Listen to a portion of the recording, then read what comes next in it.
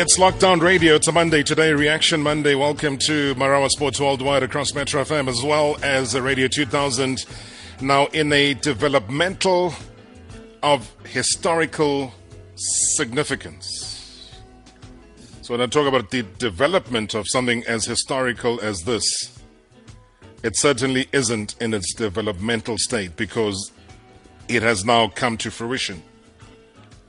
And if you're scratching your head wondering what I'm talking about, Central Gauteng Lions have appointed Anne Villas as their head, becoming the first woman to be named the president of a province or an affiliate in South African cricket. A seasoned sporting official who has, 30 years experience across various fields of the game. And Anne has certainly earned her stripes. She joins us on the line. Anne, thank you so much for your time. Good evening and welcome. Evening, Robert, and evening to your listeners. When I say newly appointed Central Gauteng Lions president, how does that title sound? It's become more amazing as the weekend has progressed. At first I thought it was just another job, but it's becoming, I think, maybe daunting, but I'll handle it.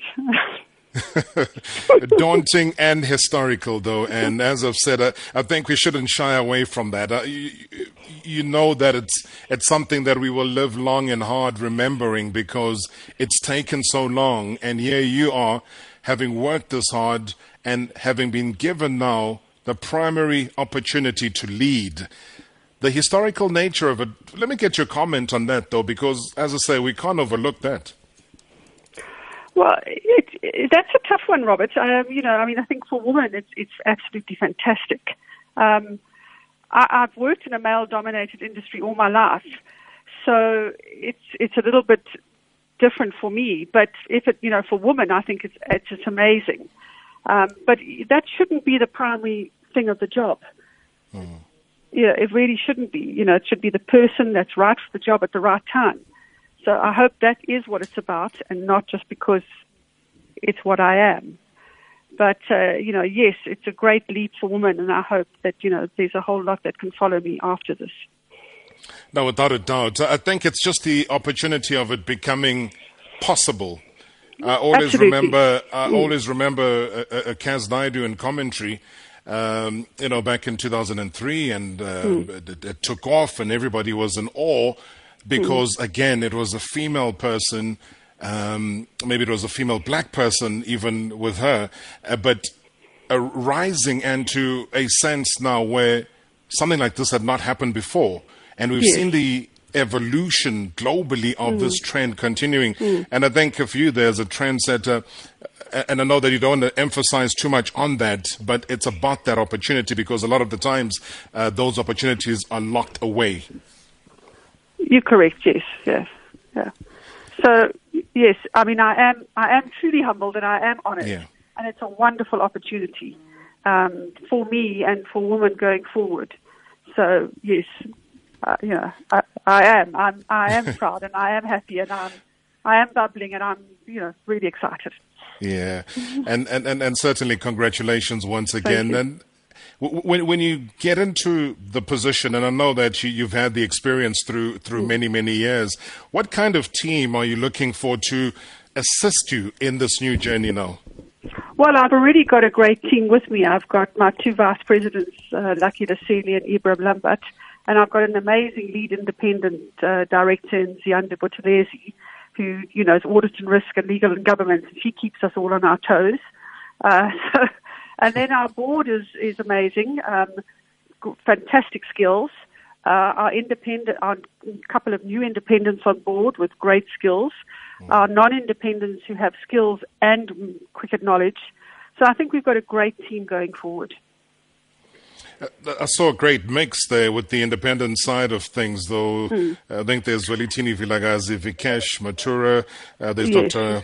Norma Nyembo, Garth is there, Rishana Hassan also being there as well. Does this give it the kind of balance? And when you got such a formidable team with you, What are you looking to achieve, let's say short term? What have you envisaged for the short term goals? Well, I think just to short term, just to get going and work together and get a board that has unity, understanding. We have some common goals. We ensure that everybody's got a buy-in and commitment. That would be the short-term goals. Our long-term goals, I would really want to hone in on Jack Muddy Singh's 6 pillars. I don't know if you want to hear about them. Yeah, no, trust me. We've been fighting long and hard on this show on so many different aspects, including transformation and lack of transparency and so on. So if you want to hit on them, please go ahead, Anne. So I think, Jack's spoken about the pillars, and I really want to carry forward with those pillars. And, one is develop quality winning teams, ensure thriving club and school cricket, grow our fan base, maintain our iconic stadium and reputation, build a commercially successful and financially stable company, and ensure good governance practices and excellent operational performance culture. And whilst you're talking transformation, I think from my point of view, I want to tell you, when I first came onto the board, when it was a board of 18 people, of 9 white board members and 9 board members of colour that were elected, in the clubs of either colour or white. That changed over the years where, it either went to Black African, the CCF, the Coloured and Indian clubs, or the previously advantaged clubs. But you were always voting for your own clubs. And 2 weeks ago we had a election which all clubs voted for our board. And today we have a board of, 12 people. We've got 5 Black African, 3 Indian, 2 coloured and 2 white. And I just think that's absolutely amazing going forward as to where I came from, as to where we are right today. What do you think that's indicative of? That just purely evolution, you would say, and really self-fixing that was not equal before? Well, I think it's a lot to do with evolution. I think it's a lot to do with self-fixing. I think it's learning along the way of what we actually do need to do. From my side, being vice president under Tabang and Jack, I think they've given me a comprehensive perspective of transformation, and I think they've allowed me a more innovative thinking of it. I think I've got a much greater understanding, and I think the people that have worked with me on the board along the way have the same feeling as me. And hopefully we've taken that down into our constituencies and our clubs. And everybody's hopefully on the same track as us. No, without a doubt. You talk about commercially, though. How are you planning on changing the outlook? And given when you talk about the quality of a winning team, when you talk about the commercial aspect, it lends itself to who's going to be sitting in the grandstands, who's going to be going through the turnstile coming to watch. And we have seen, obviously, not just in Gauteng, but whether it's a gradual or steady decline of attendance, but it's there, something that is glaring. It's facing a lot of sporting codes. From your side, is that something that is critical as far as addressing urgently? Well, I think it is critical, and it worries me that people don't come and watch sport. But I think quite a lot has to do with advertising, getting the message out to the public as to when a game is on. We need your help for that. No, for sure. We always, yeah. And just telling people that there's a game on, come down and watch. I grew up watching a lot of cricket, going down to the Wanderers with my father. That's where my love must have come for the game. It's wonderful to sit in a stadium and watch a game. You learn about, you see so much more of the game, so that when you do watch it on TV or listen to it on the radio, you've got a much better perspective of it. You get to see the players, you can interact with them better. So we've just got to get the kids to the game. And I think we did it quite a bit with the Mzansi League. So, we've got to target the right audience again. And when you look at that audience, and one gets worried from time to time, because the beautiful thing about Mzansi Super League again was also taking the game and putting it onto TV screens, which were more accessible, so people were able to then identify themselves. Is that something that you found worked and would like to carry on, maybe even broadening it within Gauteng itself? Well, absolutely. I mean, I think we've got to balance commercially with that. So we've got to find a way to do that. And we've got to get the buy-in from everybody on that one. What's your biggest worry, though? Is that the kids stop playing the game. That would be my worry. So we've got to make it very, very attractive to them to play. There's so much to play today.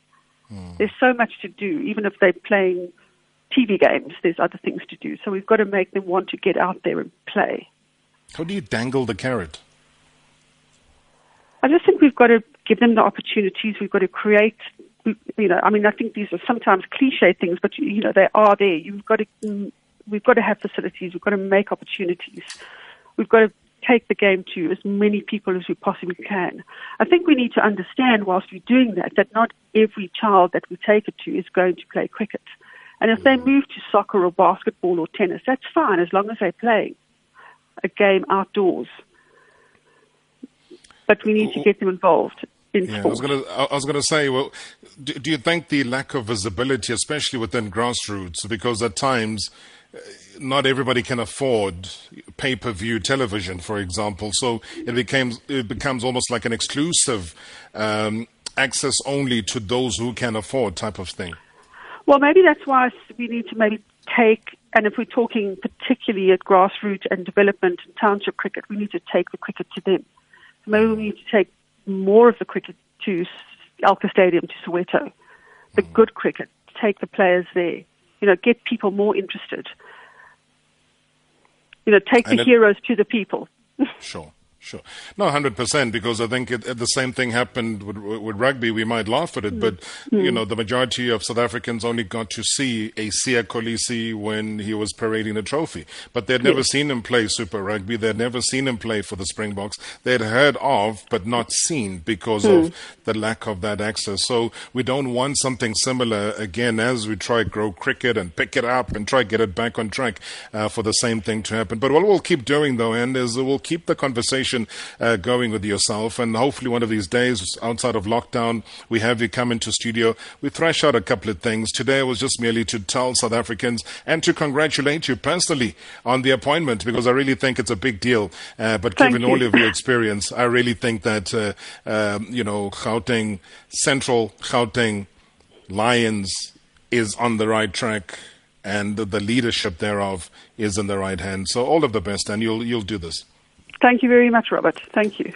Highly appreciated. Massive job ahead, but you know what? She's equipped to do it. The newly appointed Central Gauteng Lions president, Anne Villas, and we congratulate her right here on Marawa Sport Worldwide.